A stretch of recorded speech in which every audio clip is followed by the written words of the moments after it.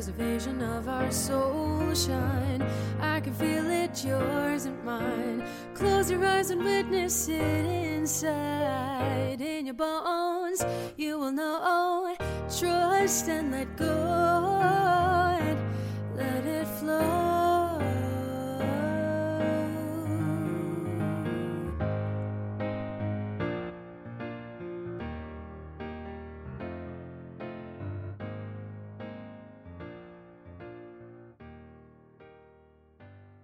All Things in the Name of Love. Episode 11, Finding Your Creative Voice with Linda Bard. Today we'll be talking with Linda Bard, who is known as the executive muse at her company, Find Your Creative Voice. A sought-after life purpose mentor and international best-selling author, Linda has been a creative entrepreneur and storyteller for 3 decades. She is famous for transforming her cosmic acupuncture moment of being bitten by a diamondback rattlesnake into her life's work. As a transformational communicator, she helps people get incredibly clear about the vulnerable underbelly of their compelling core message, claim their unique gifts, and let go of old stories that no longer serve them. As she loves to say, I help to see you so you can be you without apology. Oh, Linda, that gave me chills. I love what you're doing in the world. Thank you. Yeah, well, thank you, because it's one of those things where you want people to know about this work. And so that's why I'm out here, and being blessed to have opportunities like this platform and people who understand it and appreciate it, because we are at a time right now where we are being called not just to carry a sign in the street, but to up-level our own vibration and, make that, send out that ripple effect to bring love to the universe. That we are. I've been feeling it a lot lately. And so I'm really glad that we are all bringing our gifts to the front to help others open up to who they really are. Yeah. So tell me a little bit about your journey.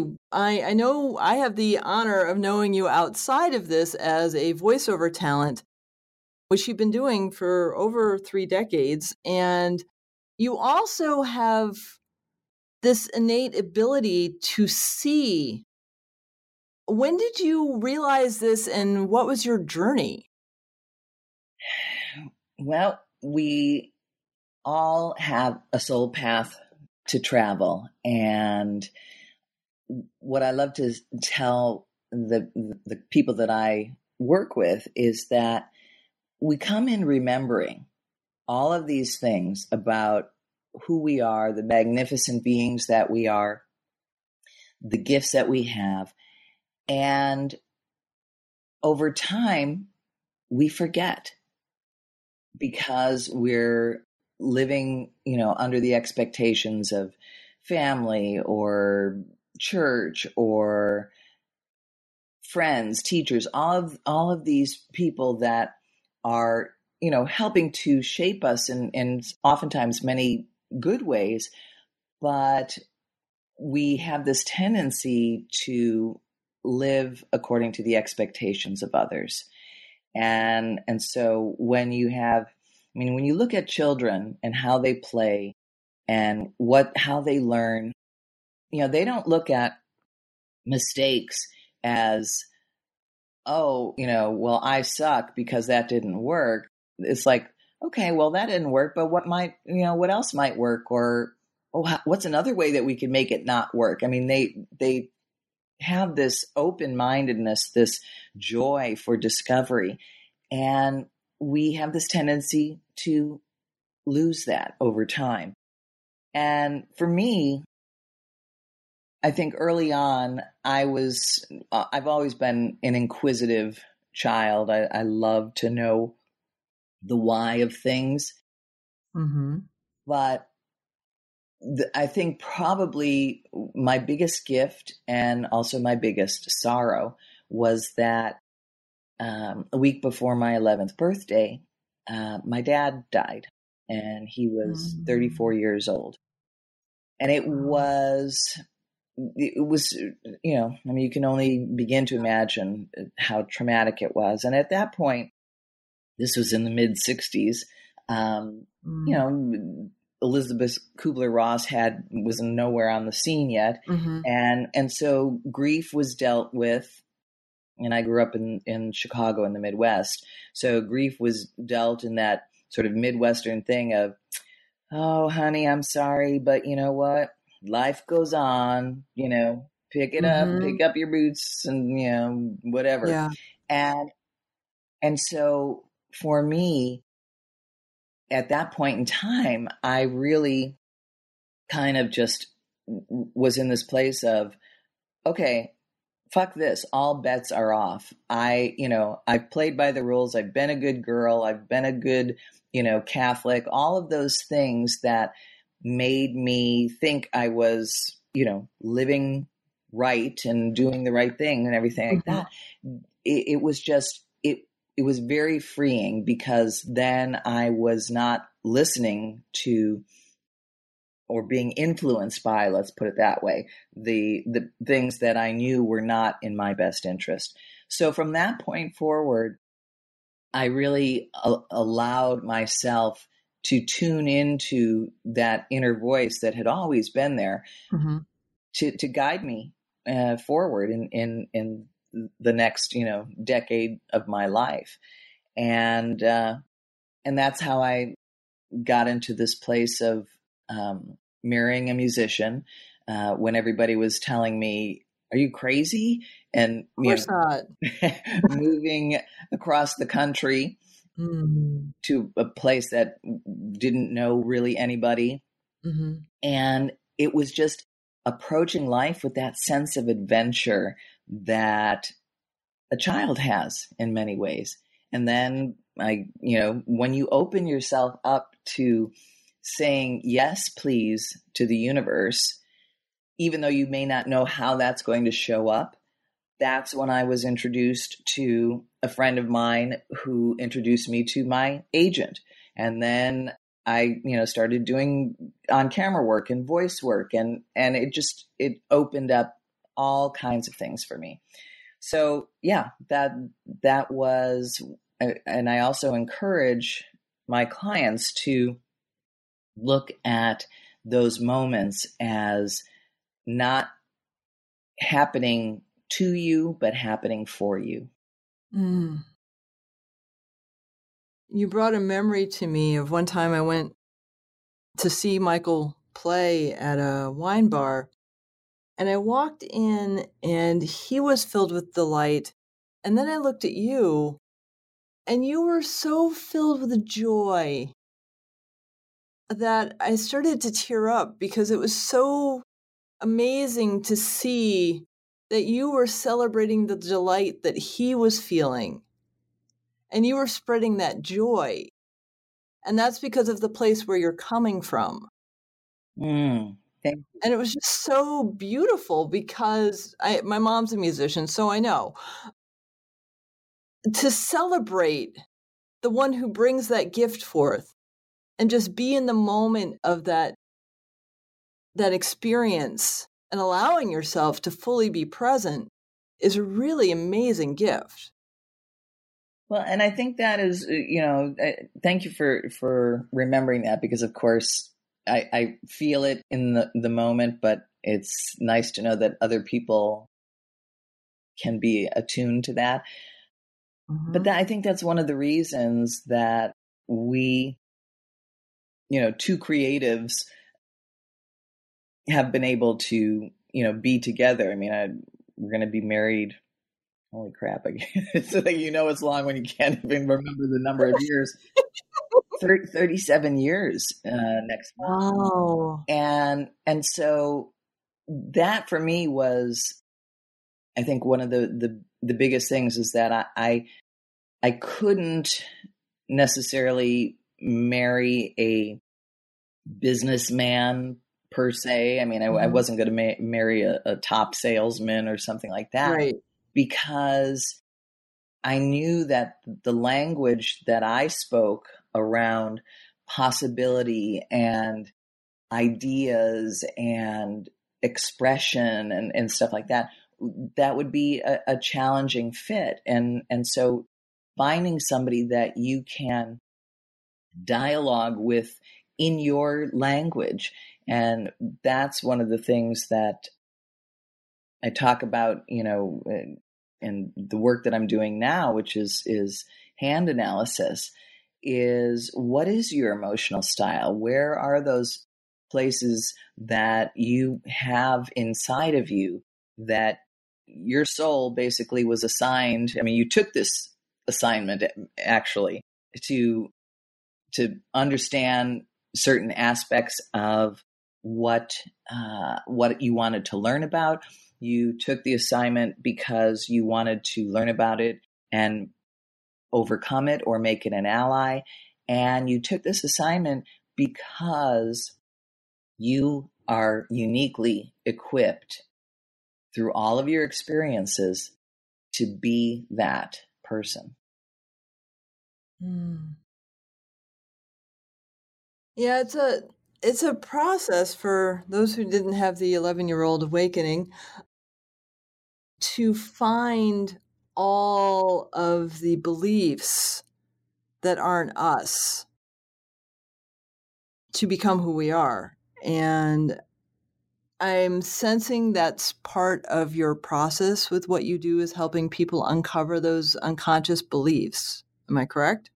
It is. It's a mining of what their soul's agreement was in this lifetime, as far as what they came here to quote unquote be.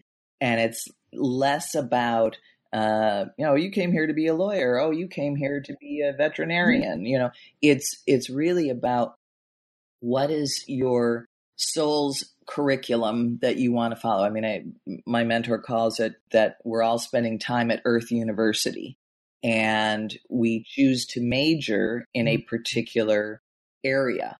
And so there are 4 main areas: love, peace, wisdom, and what's the third, fourth one? Just drew a blank. So that part of where we get into, so I'm actually in 2 schools. I'm in love and wisdom. And so for me, the lens that all of my experiences are filtered through is being emotionally authentic and taking my knowledge and not just sitting on the fence, but doing something with it. And for me,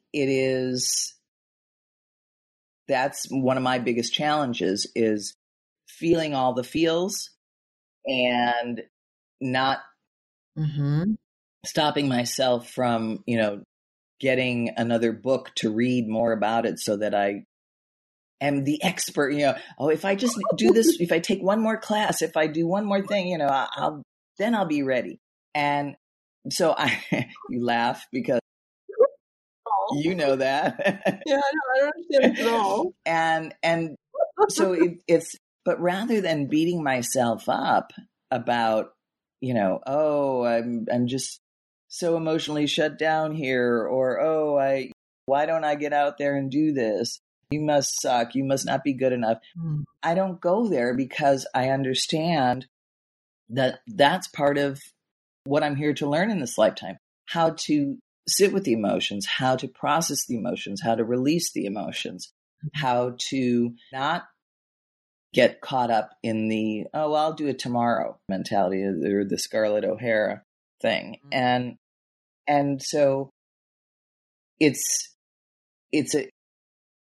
a guidepost for me to say, oh, this is showing up again. Why don't you take the plunge? Why don't you just do it? Why don't you dive in? And it's interesting. It's like the just do it. I'm actually looking to apply a lot of this work in conscious businesses. Nice. For various teams to understand how the team works together, because a team can have a group purpose, and a team can also have a group lesson that they're here to learn. But I look at, the just do it thing of Nike, and it's like, Oh, that's totally School of Wisdom. I'd be curious to know, who came up with Mm-hmm. that slogan. It's so funny because it's usually applied to the physical, right? Mm-hmm. Do it. And you go through these massive endurance trials, and that's great. But tuning into the emotional, just do it. Oh my gosh. Right. So scary, because that somehow going through that triathlon or scaling Half Dome or something like that, that's somehow easier, despite all the physical training for it. That's somehow easier than going within.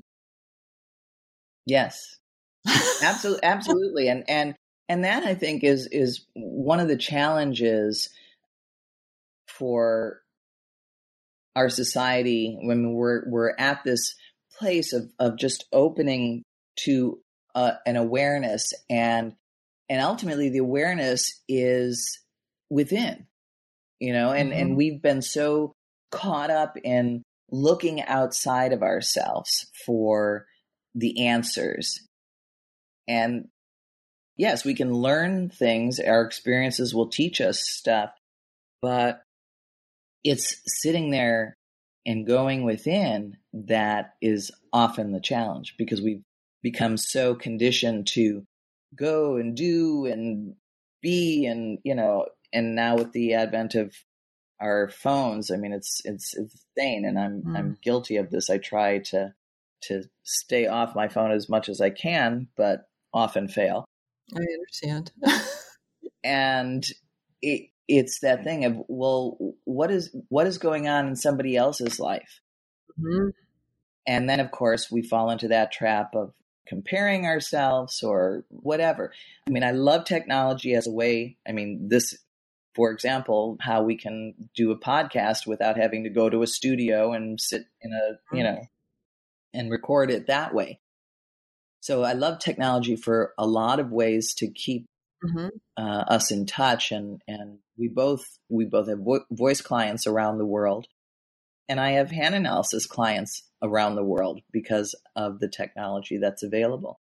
So, not dissing technology by any stretch, but it's really the knowledge that we need to gain is self-knowledge, and I think that it's because of our unique life experiences that we, have gathered this great wealth of information, and that we can share to transform the life experience of someone else. And when we bring all of our gifts, when we acknowledge those gifts, when we identify them, then that's sort of how we're wired to complete that task. And you talked about using intuition, or just being sensitive to what's going on in the collective of consciousness and stuff.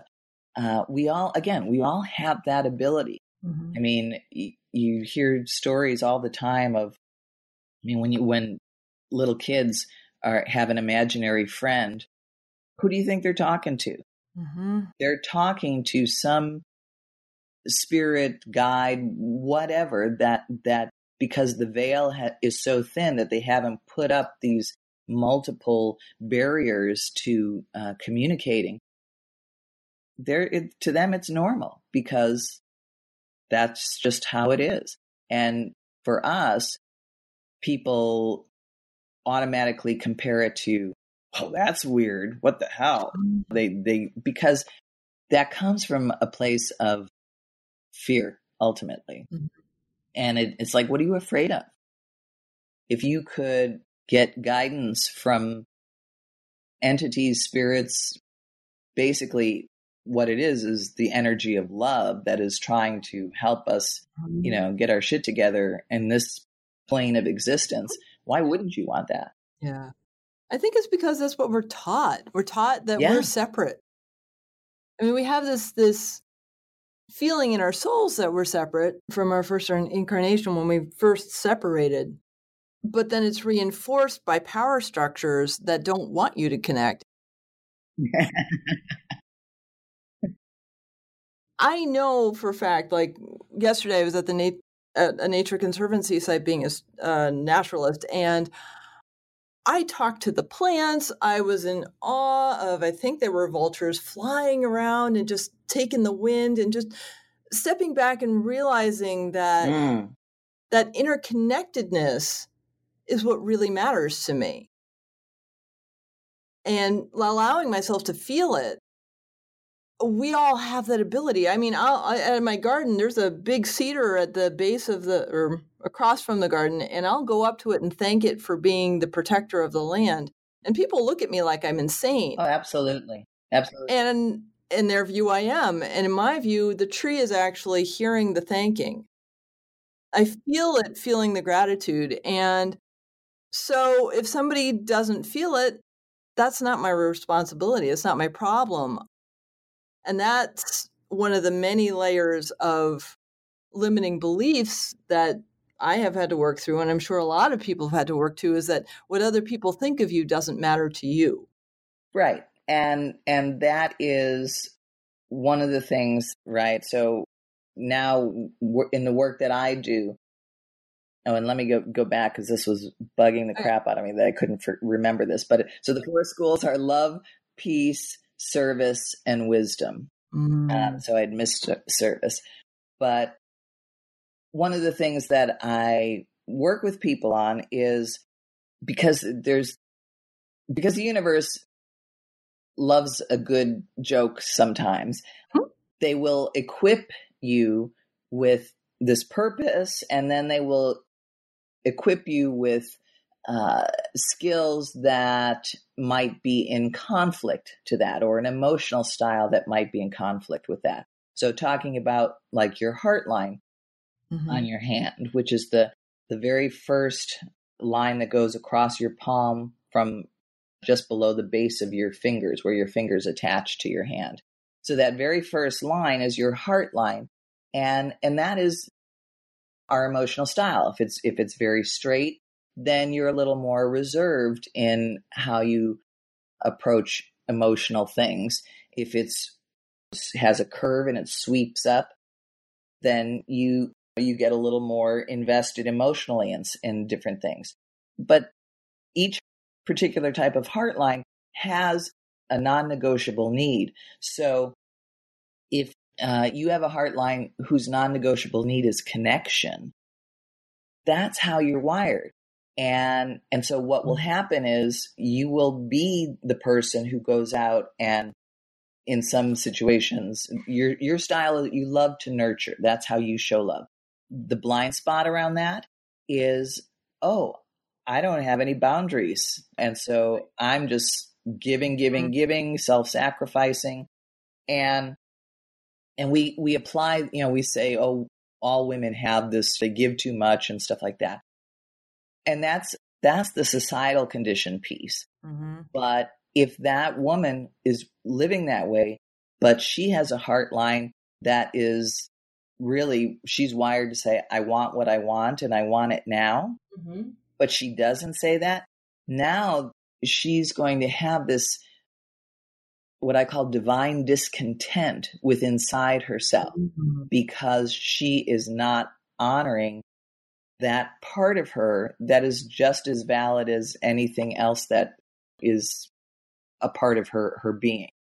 So, well, once you understand those aspects of yourself, now you can see that you can call upon them, you can develop them, you can tell them to take a back seat if they're being pain in the ass. I mean, that's the other side, is that there are some people who maybe have a sort of like 2 inner voices, the good angel, the bad angel. And, it's like, do this. No, don't do that. It's like, you can choose to say, I'm making the decision here. Why don't you just shut up and go do something else right now? And when it's really ultimately about empowering ourselves to live the life that we came here to live. Yeah. And becoming, so let me get the thought process going here.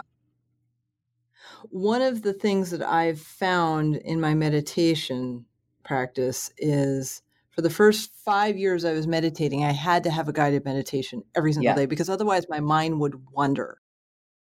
And then I started doing a modification of a Wayne Dyer practice, which he goes, I go om. And some days I have that perfect quiet in between the inhale and the exhale. And sometimes I get conversations in between.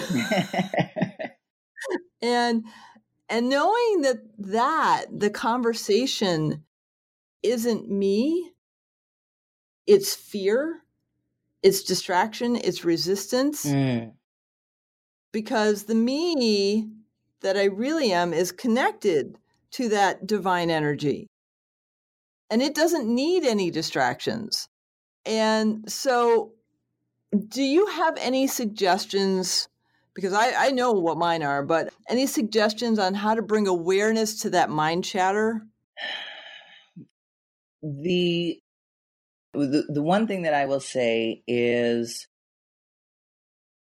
allowing the mind chatter. In some ways, for me, it is a way for it to rise to the surface and then be released. Does that make sense? Mm-hmm. Yeah, it does.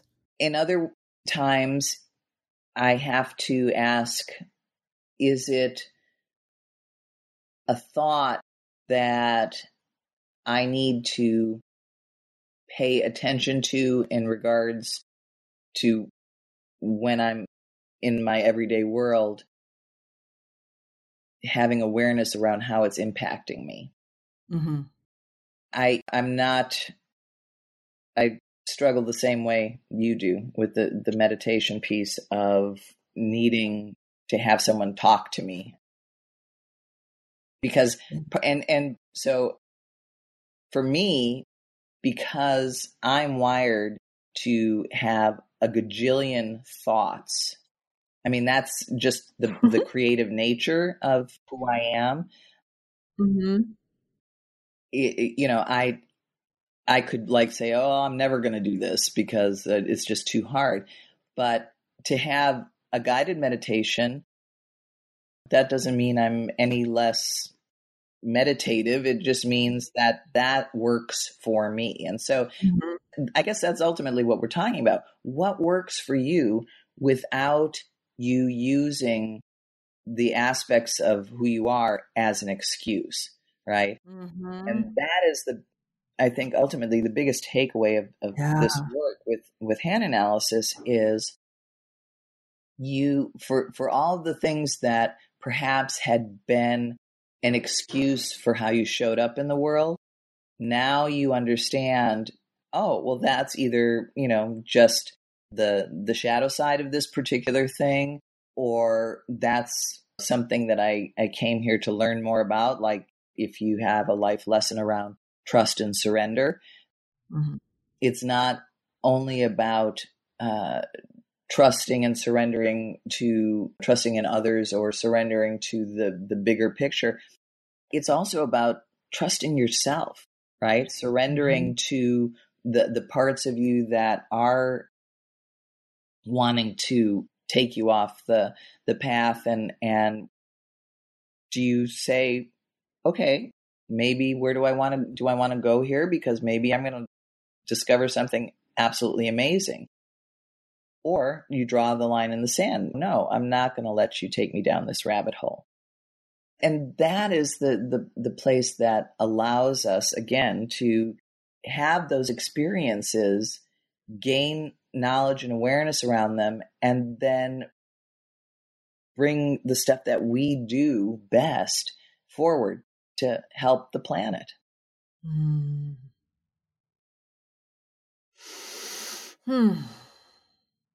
So to that, when did you realize you had the gift of your hand analysis?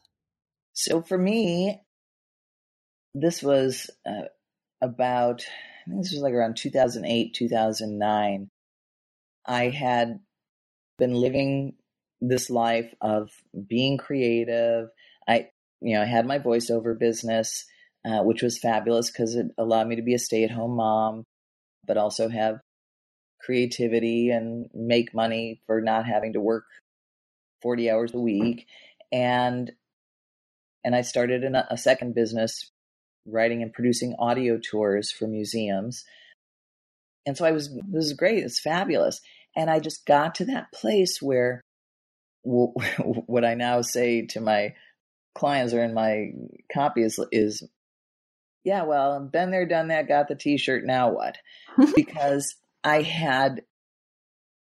was living these things, but it wasn't enough. I was getting called to give back in some way bigger. And so, of course, when you say yes to the universe, what happens? Stuff crosses your path. People cross your path. And I discovered this gal who was teaching hand analysis. And I said, "Ooh, this is really cool," because of course it appealed to my left brain of, lots of data and not statistics, but a huge database. But it also appealed to my right brain because it allowed me to open up and channel information that needed to be shared with that person at that time.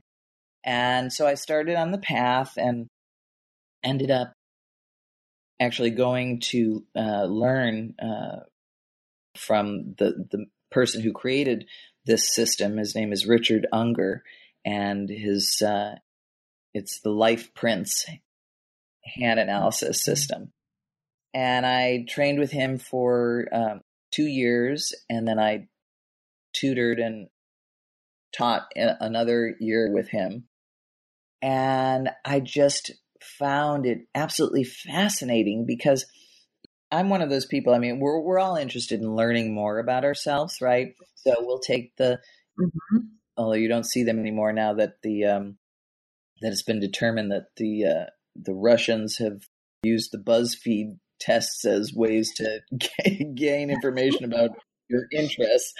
But we take those little BuzzFeed quizzes. Which fairy are you? Which year? Blah blah blah. And so all of those types of things, even Myers-Briggs, any of those, they're ways to gain more information about ourselves, but it comes from an external place, right? And for me, I'm always thinking, okay, well, what answer should I pick to get the outcome that I want, right? My brain is always trying to game the system in that regard.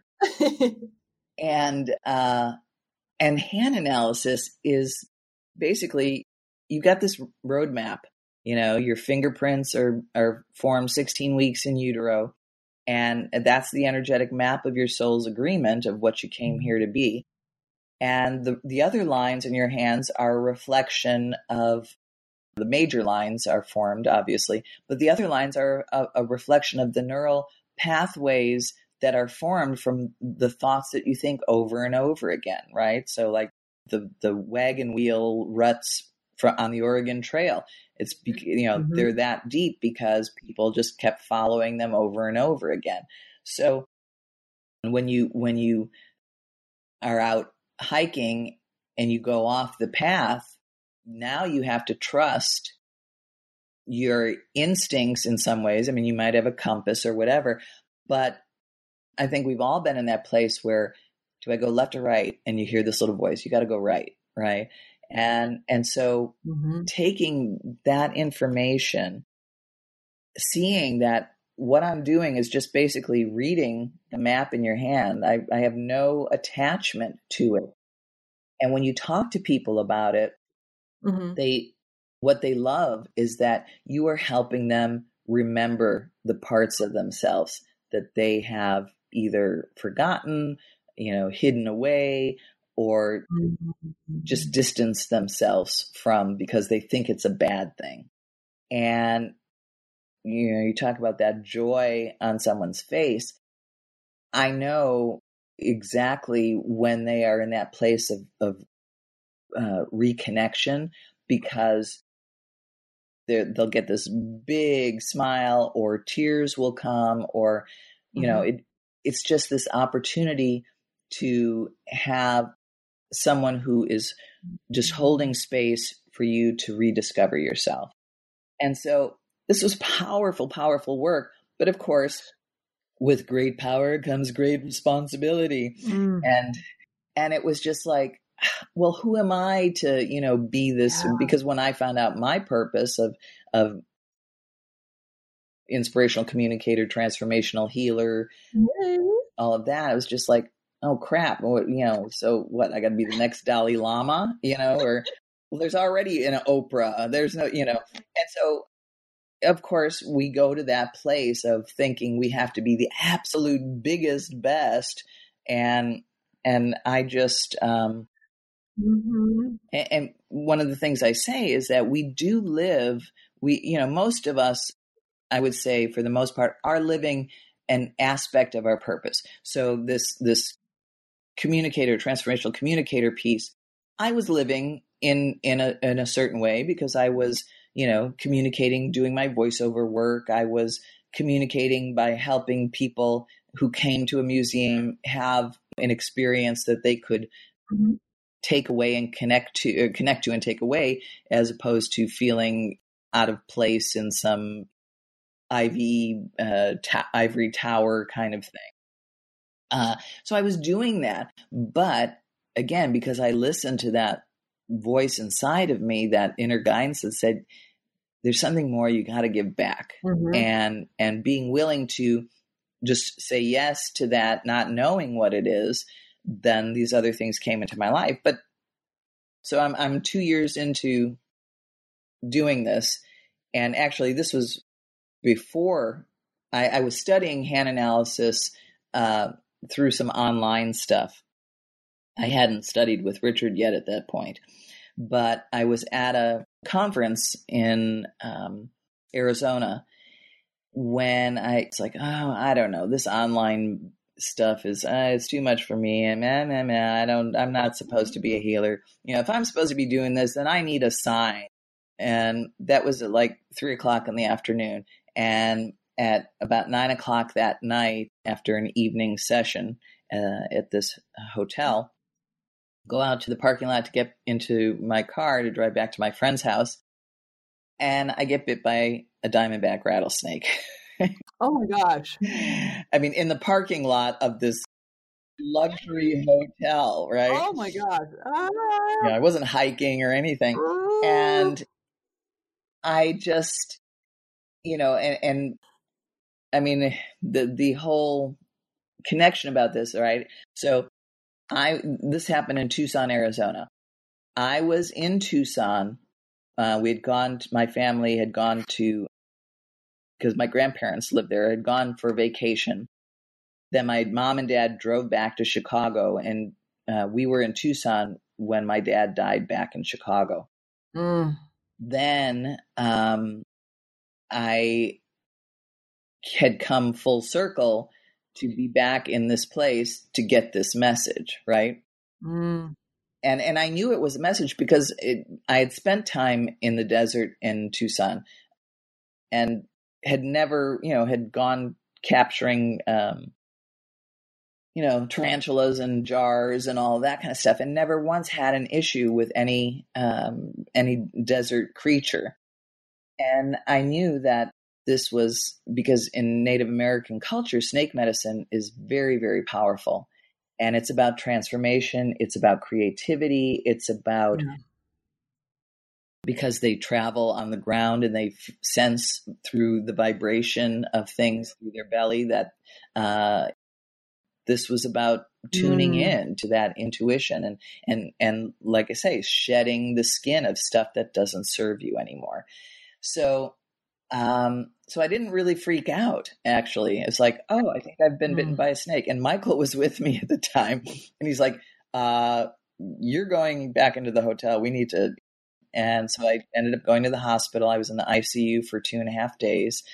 Wow. I had lots of amazing visitations, hallucinations. And I just, at that point, realized, okay, this is big medicine. And I I don't recommend that anybody who wants to, become a healer go and give people a rattlesnake. But there are opportunities. That's what it took for me, and so going forward, that's when I said I got to study with this guy and I got to do this and bring this forward. And it's the work that gives me. I mean, I love doing voiceover and I love communicating with visitors to museums and stuff like that. But this is the work, the hand analysis work gives me the most, the deepest joy, the most spiritual joy, the confirmation that, yeah, I am totally equipped to do this. I am a badass at it, and I will lovingly support you while we're going through this, but I will also challenge you to step out of your comfort zone. I think I'll skip that. That's a beautiful, albeit frightening journey. Exactly. Oh, wow. Yeah, I can't really get more subtle than a diamondback rattlesnake biting you.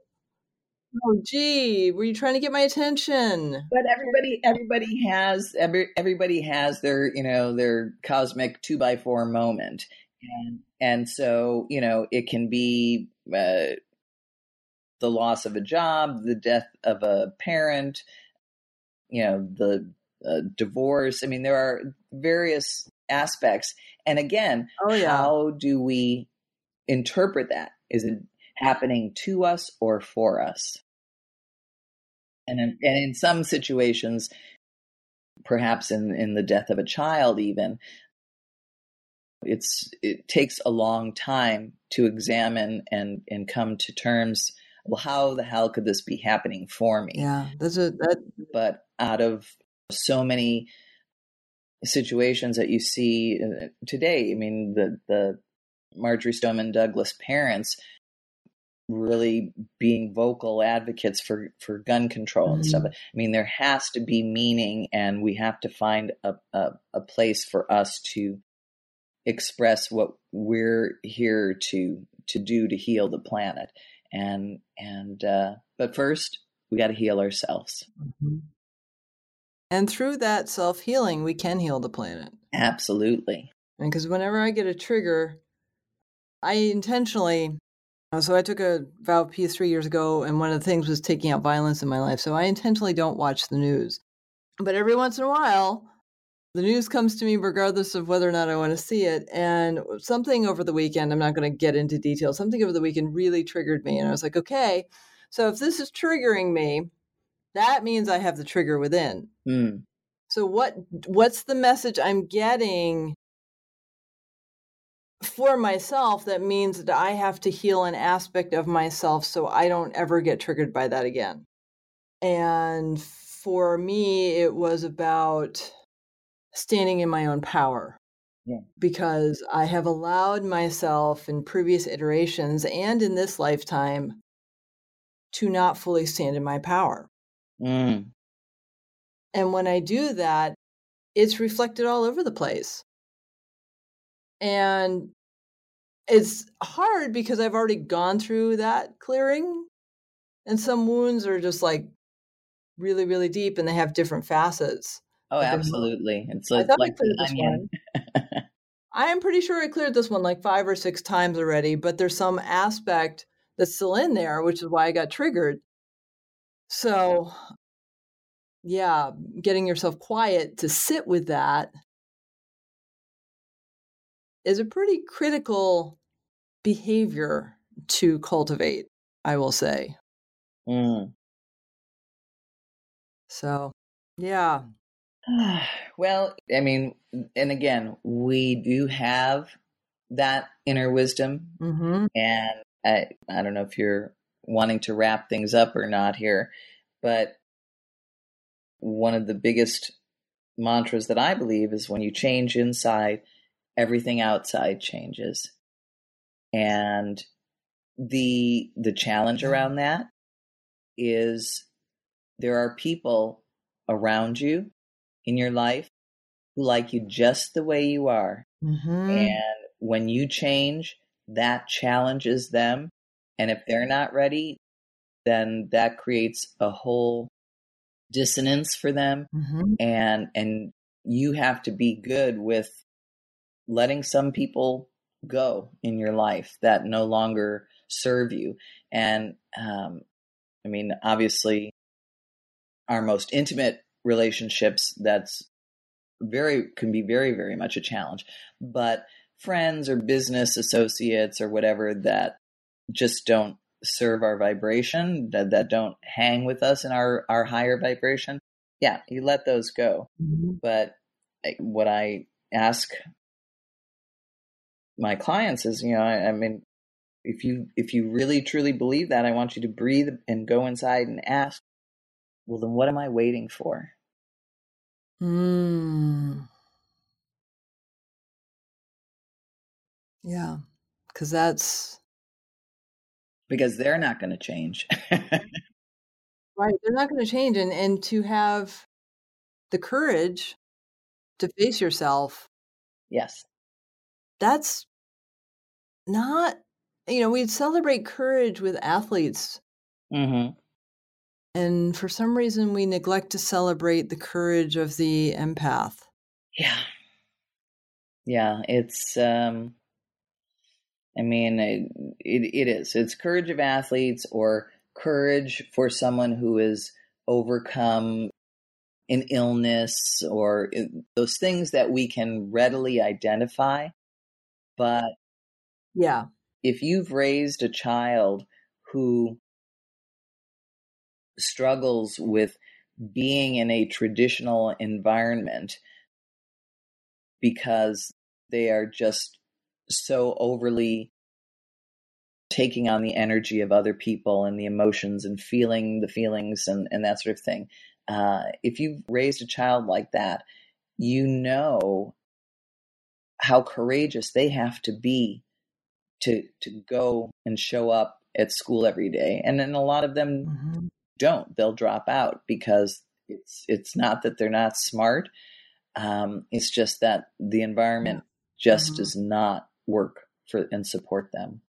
Indeed. Yeah. And, and that's one of the things, I mean, in my big vision of where I would love hand analysis to go is to have this as a tool for counselors in schools I love that. to be able to identify the gifts and the purpose that a child has, and not with the intention of like molding them into, oh, you must be a gymnast, you have long legs, so you must be a gymnast. Right. It's just, okay, this person has a leadership purpose. What does that look like? Help get them into some debate classes, get them into this, that, or the other. Here's a person who is creative. That's their nature. Don't make them play sports if they don't want to, because that's not their thing.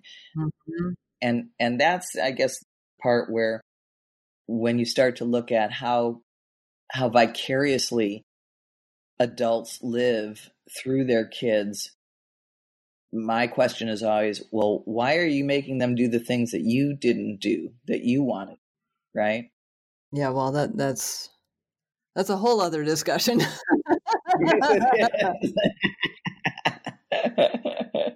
Yes, it is. But again, that's why I say I help you to see you so you can be you without apology. And that's what the world needs, is for people to just own who they are, take action, learn from their mistakes, and move forward. Because every single one of us, I mean, when you talk about people second guessing themselves and go, oh, how special am I really, or whatever. The fact of the matter is that no two people on this planet have the same fingerprints. I mean, identical twins don't even have the same fingerprints. So if that isn't telling you you're unique, then obviously we have got to deal with some of the other aspects of it. But Right. you're this piece, and we're all these puzzle pieces. And if you look at, and this is another thing that I will get people to kind of understand their role. It's like, okay, so you're doing a jigsaw puzzle and it's on the table at your beach house because of course you want to visualize what you're going to have in the future. And you go to look at it, and there's a piece that's missing.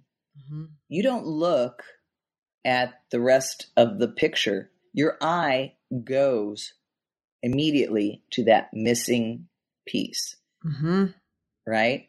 Yep. And so if you are that missing piece because you didn't develop your gifts and step forward in some small fashion on your purpose path, then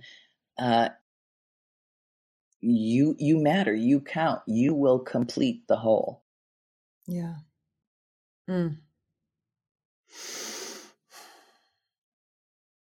That is a beautiful, powerful way to end. So one more question. Yeah. How do people find you? Well, they can go to my website, which is findyourcreativevoice.com. And they can also, on that, they'll learn a little bit more about hand analysis and the services that I offer. And then also there's a link to, if they want to schedule a soul synergy session, that is a 30-minute call with me that is complimentary. And we can discuss a little bit about where they are in their life, what they're open to discovering, and where they are ready to begin discovering that part of themselves that needs to be expressed, and how that can happen. So again, findyourcreativevoice.com and schedule a soul synergy session. One of those tricky, the alliteration. Oh yes, the alliteration.